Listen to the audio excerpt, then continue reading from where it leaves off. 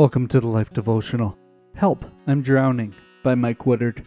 As iron sharpens iron, so one person sharpens another. Proverbs 27:13. My deepest fear was realized when I was 10 years old. I rode my bike along a narrow path that followed the bank of a swiftly moving river. I fell, with my bike, into the deep, swirling water. I began to thrash about, pleading to my older brother, "Help, I'm drowning." With a strange calmness in his voice, he yelled, "Stand up!" I then realized I'd drifted to a shallower place in the river. Embarrassed, I did as he said. His command probably saved my life.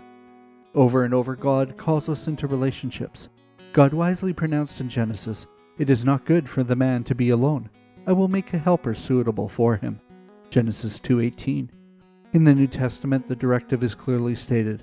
And let us consider how we may spur one another on towards love and good deeds, not giving up meeting together, as some are in the habit of doing, but encouraging one another. Hebrews 10:24 and 25.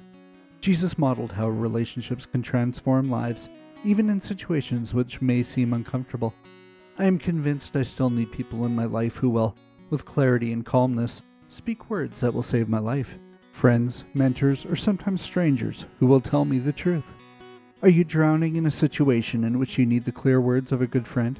Then turn the question around. Who needs your life-giving words, like the ones my brother spoke to me? A prayer for today. Lord, I confess my desire for comfort, for shunning those uncomfortable conversations that are ultimately needed. I desire your wisdom and strength to speak, and also to receive, words that give life and save lives. May I intentionally act as iron and sharpening iron, with a godly combination of grace and truth. Amen.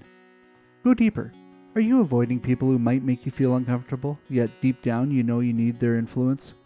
Is there someone God is calling you to direct, even if doing so may make you feel uneasy? Can we pray for you today? Come see us at thelife.com/prayer.